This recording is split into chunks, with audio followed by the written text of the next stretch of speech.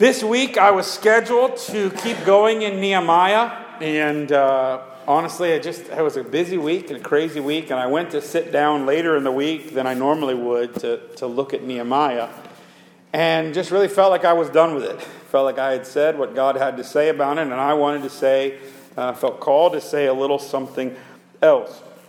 And so today I want to talk about worship space and how the space around us contributes to our worship of God.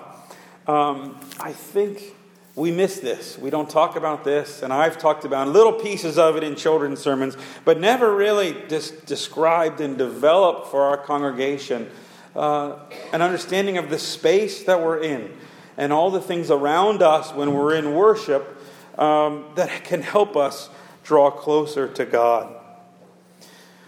Early on in Christian history, Spike, you may have to click for me. There we go. In the Old Testament, when God would speak to his people, he would sometimes come down in special ways for special moments. So when Abraham is called on to sacrifice Isaac, and then God comes and leaves a ram instead, Abraham builds an altar. When Jacob wrestles with God, he builds an altar. And there are these places in the early history of Israel where they build an altar and say, here's a special place where God was, where God showed up, and we're going to worship there in a special way. The challenge is that God doesn't stay in that place. That was a special place for Abraham, where God did something. That is a special place where Jacob wrestles with God, and there are plenty of other examples of this. They're normally on hills, because hills were supposed to be holy places where you go up to be closer to God in heaven. But God doesn't stay in that place in a special way. So you have this idea of an altar very, very early on in many ways throughout the beginning of Genesis. This all changes when God brings the people out of Egypt. Spike, you gotta click for me. Okay, let me read for you Exodus 25. So this is right after the people have come out, right after they've received the 10 Commandments. Exodus 25 says this: The Lord said to Moses, "Speak to the people of Israel that they take for me a contribution. From every man whose heart moves him, you shall receive a contribution from me. And this is the contribution you shall receive from them: gold, silver, and bronze, blue and purple and scarlet yarns, and fine twined linen, goat's hair, tan ram skins, goat skins, acacia wood, oil for lamps, spices for the anointing oil and for fragrant incense, onyx stones and stones for setting, for the ephod and for the breastplate. And let them make me a sanctuary, that I may dwell in their midst, exactly as I show you concerning the pattern of the tabernacle. And for all its furniture, so you shall make it." See, the people of Israel have basically not been a people. They've basically been a family. But when they're in Egypt, they grow. And they really become more than just a family. Now they're becoming a nation. But they're a nation that's been in slavery. They're a nation that's been trapped in Egypt. So when they go out, God calls upon Moses to say, okay, we need to develop these people. We need to develop the cult. And that's a negative word right now, but it just means religious system.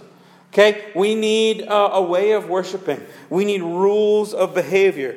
We need festivals, and we need sacrifices.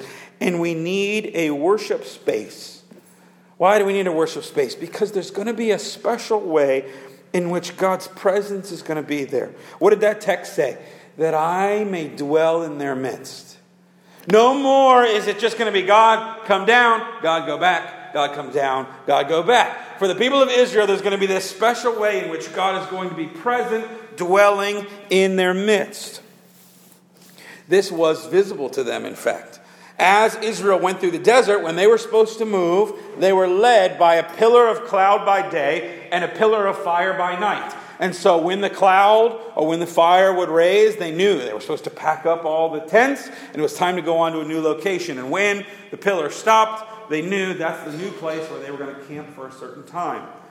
Okay, the first thing they did when they went to set up camp is put up their tabernacle, the center of which is this, the Ark of the Covenant. Most of us know it from an Indiana Jones movie. It's this lost relic now of history. It's called the mercy seat. It was understood to be the footplace of God in the world, this special representation of God being in their midst. In fact, it was a holy object. You weren't supposed to touch it. There were these rings on the outside so that these poles could be set in place so people could carry it without touching it at all. Spike, click for me. The Ark of the Covenant was kept in the tabernacle. Tabernacle was fundamentally a portable worship space. It was a worship tent. Okay, it's really the first temple or the first church. It had a tent around the outside. It couldn't hold that many people, so you would have to just go in when it was your turn to sacrifice. You can see the tent. You can see the double set of doors or entryways on the tent to the would have been set up to the east normally here. There were two things in the courtyard. One was an altar where they could do sacrifices, either animal sacrifices or burnt offerings. The other, you can't see real well, there's a washing pool.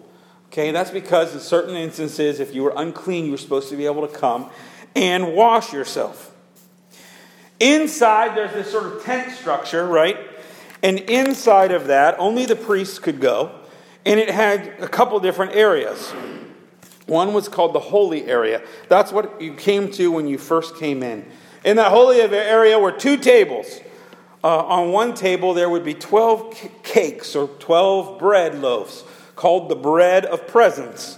And those every so often would have to be taken down and taken out and new bread placed in their midst. On the other was a lampstand, in Jewish culture called a menorah. It had one main branch and then 3 candles on each side. And then where the candles come out is supposed to look like a flower. Also in that area was what we don't use anymore, called an incense altar, where you were constantly burning a sweet aroma to God in that place. There was a giant curtain. And you can see that curtain kind of cut away, curtain of one piece that then held the Holy of Holies. And in the Holy of Holies is where the Ark of the Covenant would go. And when the people stopped and when everything got set up, that is where the pillar of smoke or the pillar of fire, depending on the time of day, would go in and rest in that place. Okay, everybody see the tabernacle? This was the Jewish worship space for 40 years in the desert, for conquering the land, for the whole time of the judges and even the beginning of the kings. And King David was frustrated by this. King David himself established this great town, really defensible town on a hill called Jerusalem. He put up his own royal court, his own mansion there. And yet he always felt like God was living in a tent when he had a mansion. But God would not let David build the temple because David was a warrior king and had blood on his hands. It would fall to his son Solomon to build the temple. All right, there's Solomon's temple right there. Okay, Solomon amassed a large amount of money, and so he was able to build a temple. And when he did, he went all out. Gold laden and everything. It was this very tall structure. You can see on the left the altar with the burning. You can see the large pool with the golden calves underneath of it for washing, and some smaller pools also outside.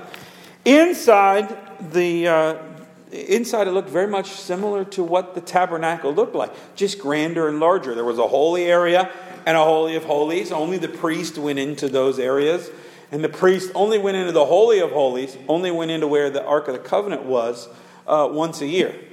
They weren't moving it all the time, so that's what they did. You just get more grandeur, but here's the other thing that happens when you get to Solomon's temple, is you get more division. Not only is it a small space, only so many people can get in, but only so many people are allowed in. So the men are allowed in the central area, women are allowed in the secondary area, Gentiles are kept to the outside of this area.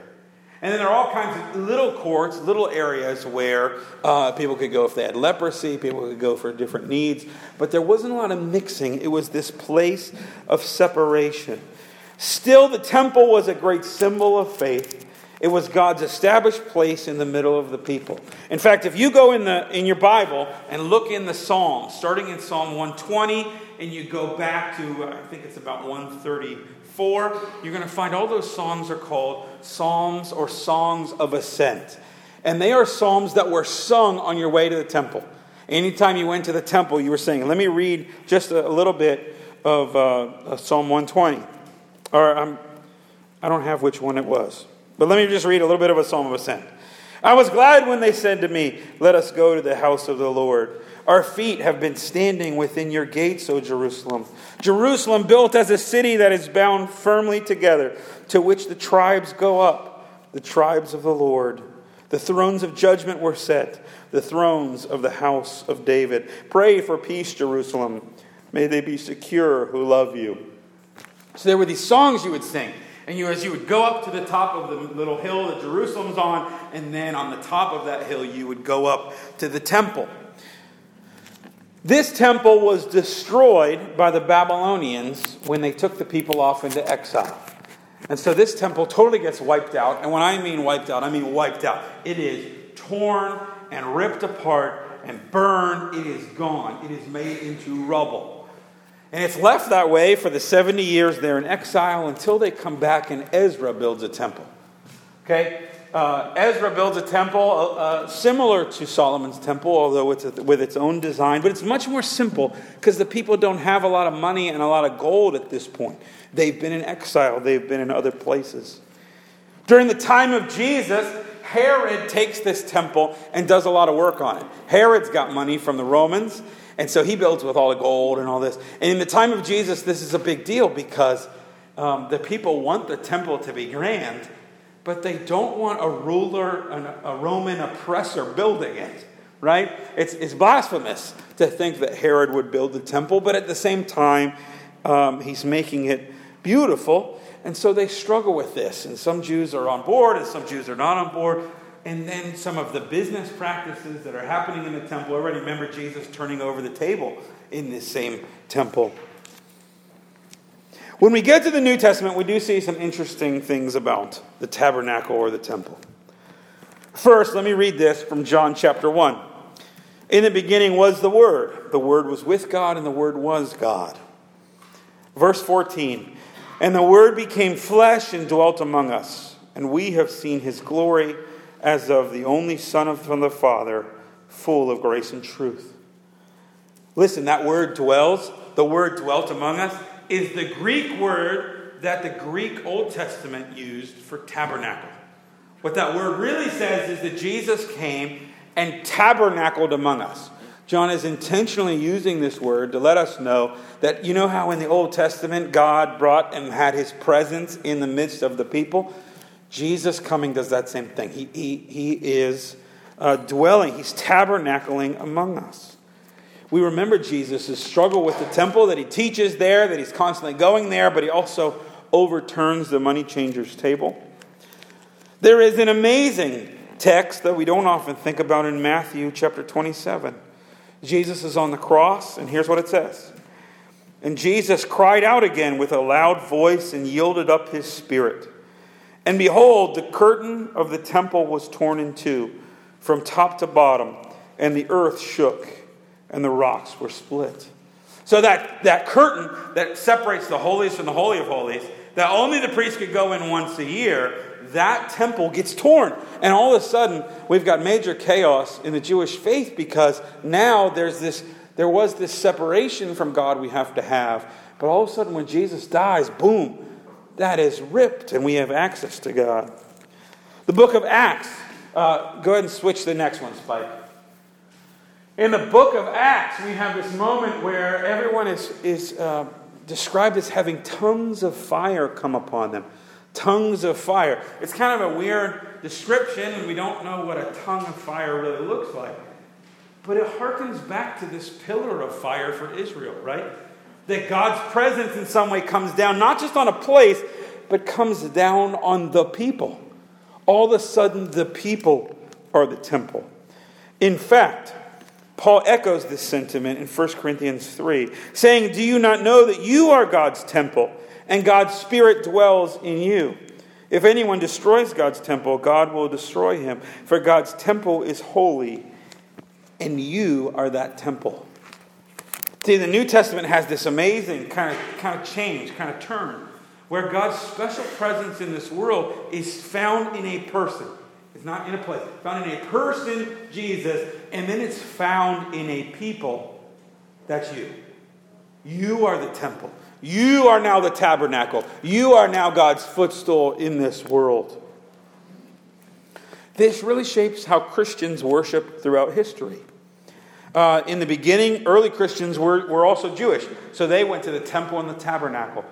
Over time, they can't do that anymore, partially because this temple, the Solomon's temple, or Ezra's temple that Herod rebuilds, is destroyed in 70 AD. It's laid to waste, and there hasn't been a temple there since. But also, as the Christians start getting power, they meet in homes at first, and then they start creating worship spaces. And they model them after what you would think they would model them after: the temples and the tabernacles of the Old Testament. Although the Christians do some interesting things with that. First of all, the early Christians don't have cleansing pools and they don't have altars, right? They don't follow the same kind of cleansing rituals, and they don't have altars because the belief is the altar is the place where the sacrifice happens. The cross already happened, which means we don't need any more sacrifices. The sacrifices are done.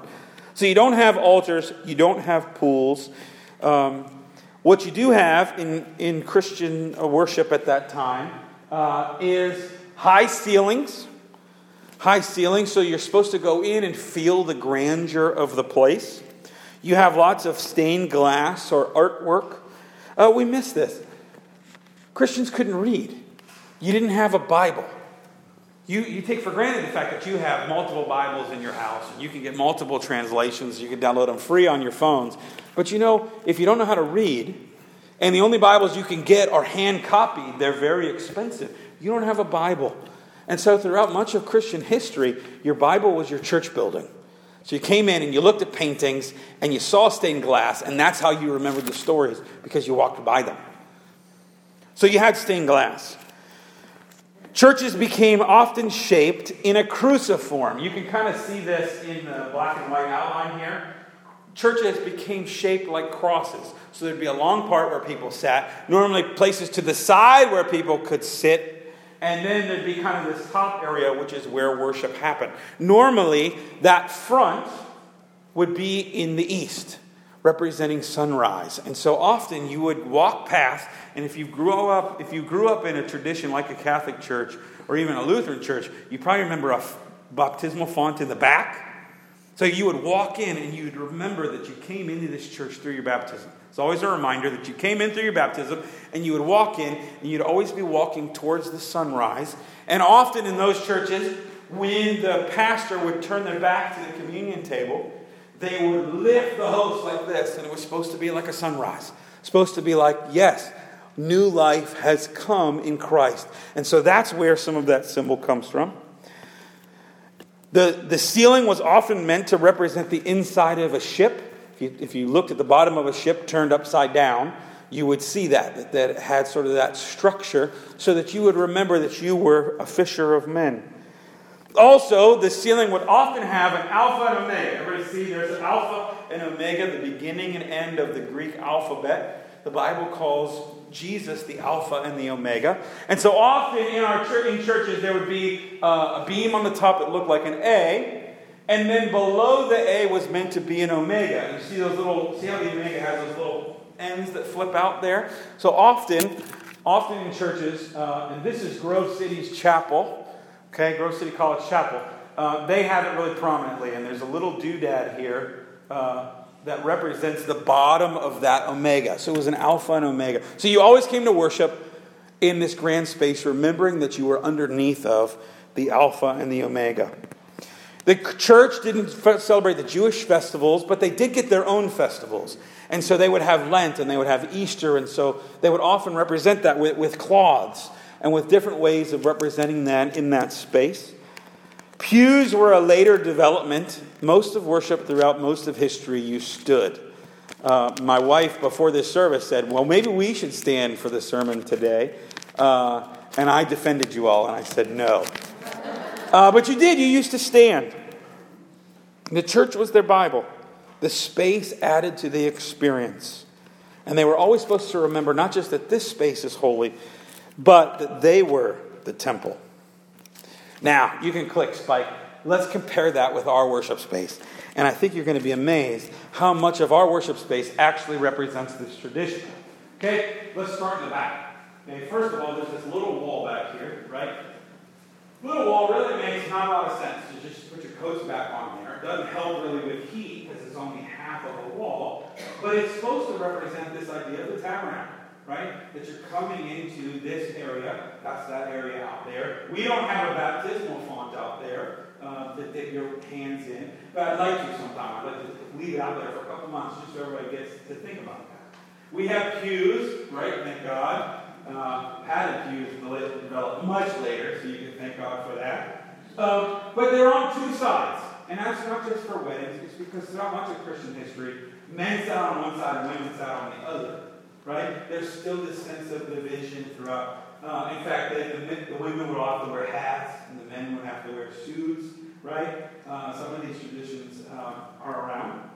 We don't have stained glass. We have kind of a representation of that, which is like that's like a distinctly 60s yellow. Do you know that? Like how many of you have seen shag carpet that's yellow from the 60s? So that's a representation. We don't have stained glass, but you notice we do have banners. We do have symbols. We do have this sense of beauty and reminder around us. Okay, the ceiling in this church definitely harkens back to Christian history, because I think this ceiling very clearly looks like a boat.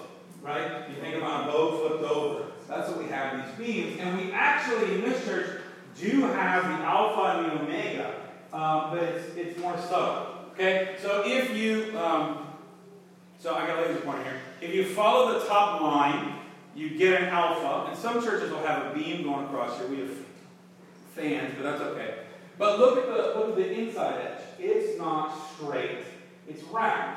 Okay? So we have, if you follow this, we have still a harkening back to the Omega in the Alpha and the Omega on our ceiling. Now, in a lot of churches, again, they'll have a little doodad here that represents the bottom of the Omega. Ours doesn't have that. This is a 1960s sort of modern take on some of this stuff, but there you go. Alpha and the Omega above you on the ceiling. Up here, we have some clear connections to the tabernacle and to the temple. First of all, we clearly have these three areas, right? There's a little partition here to represent a separation this would be the holy area. And this up here is clearly the Holy of Holies. We have these walls kind of marking that off. Now, what was in the holy area? What did I say? 2 tables. It's always interesting to me. Most churches don't have 2 tables. They have 1. We actually still have a good representation that there were 2 tables. And what was on those tables? First of all, the bread of the presence. Right? And we don't always have the bread out, but we normally have the communion pieces out representing the communion, but it's the bread of the presence and a menorah, right? The candles with 1 in the middle and 3 on the outside. Now, I moved it. A bunch of people were bothered by it this morning when they came in. You don't think about this as a menorah, because we often have it looking like that. But if I put it in the holy area and I straighten it out with just the one a little bit taller, you get to see that is clearly like a menorah. Like we have the right number of candles and everything. We don't have incense burning, but we have 2 things I think take the place of that in this church. One is the Christ candle. One of the things we emphasize is the Christ candle, which is up in the Holy of Holies, but still I think carries that weight of constant burning and incense. The other thing the book of Revelation talks about is that the prayers of the people are like the incense to God. And so we have this sense of, that's where that comes from. There's normally a curtain. There was a curtain. Remember the curtain that was ripped at Jesus' death that would separate this area? Very interesting in our church, and this is very unique to our church, is this curtain back here. Curtain behind, where the curtain doesn't section you off from anything except technically the organ speaker is back there, right? But you have full access to God in this church. There's no separations. It's a neat place for the curtain to be. And where the Ark of the Covenant would be, where the great symbol of the people and the symbol of their faith would be, we have a big cross. Cross with a big halo to represent the holiness of that space. I don't know if you know this, but our church is in a cruciform shape. If you looked at it from the top, it looks like a capital T. But if you think about this being the long part and this being kind of the head, then you have the two arms that go out either of these doors. Now what they did was they put offices and rooms to fill this in, so it's a capital T, but still harkens back to this crucifixion.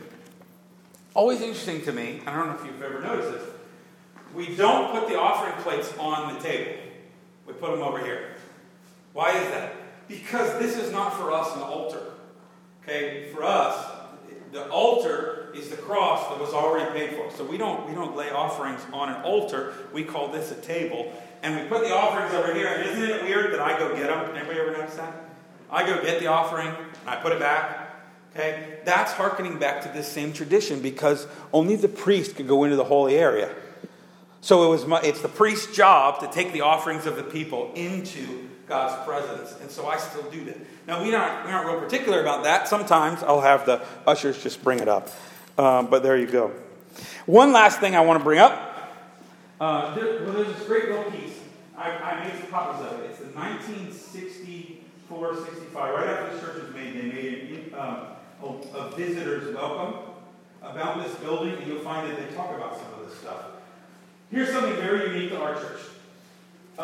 You may not know this, but over here is supposed to be a baptismal fountain. So there's supposed to be a fountain that the water runs down along that wall and then goes to the pool. It leaks, so we never turn it on. But there you go.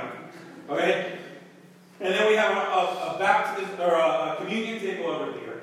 And then we have the cross at the center. And that is supposed to be, you can find that description in 1964. That's supposed to be a triangle. See that triangle? And the theory is that all the preaching in this church, and all the teaching in this church, and all the funerals in this church come out of that triangle. All of it come through the sacraments and are centered on the cross. That's our triangle. And it's meant to be this representation that everything we do as a church comes out of those things. I think this stuff's interesting, and I think most of us don't think about it at all, do we? Maybe you didn't even know some of the stuff that's around you. But this is your Bible. I mean, this was all the Bible that many Christians in their lives had, was this space and these memories and these symbols, and they're meant to help you connect with God. So when you come to church, think about where you are. Because where you are is designed to help you find the one you came here to meet. Let's pray. Lord, help us to recognize the symbols around us that are meant to draw us closer to you. Help us to connect with you in a special way. In Jesus' name, amen.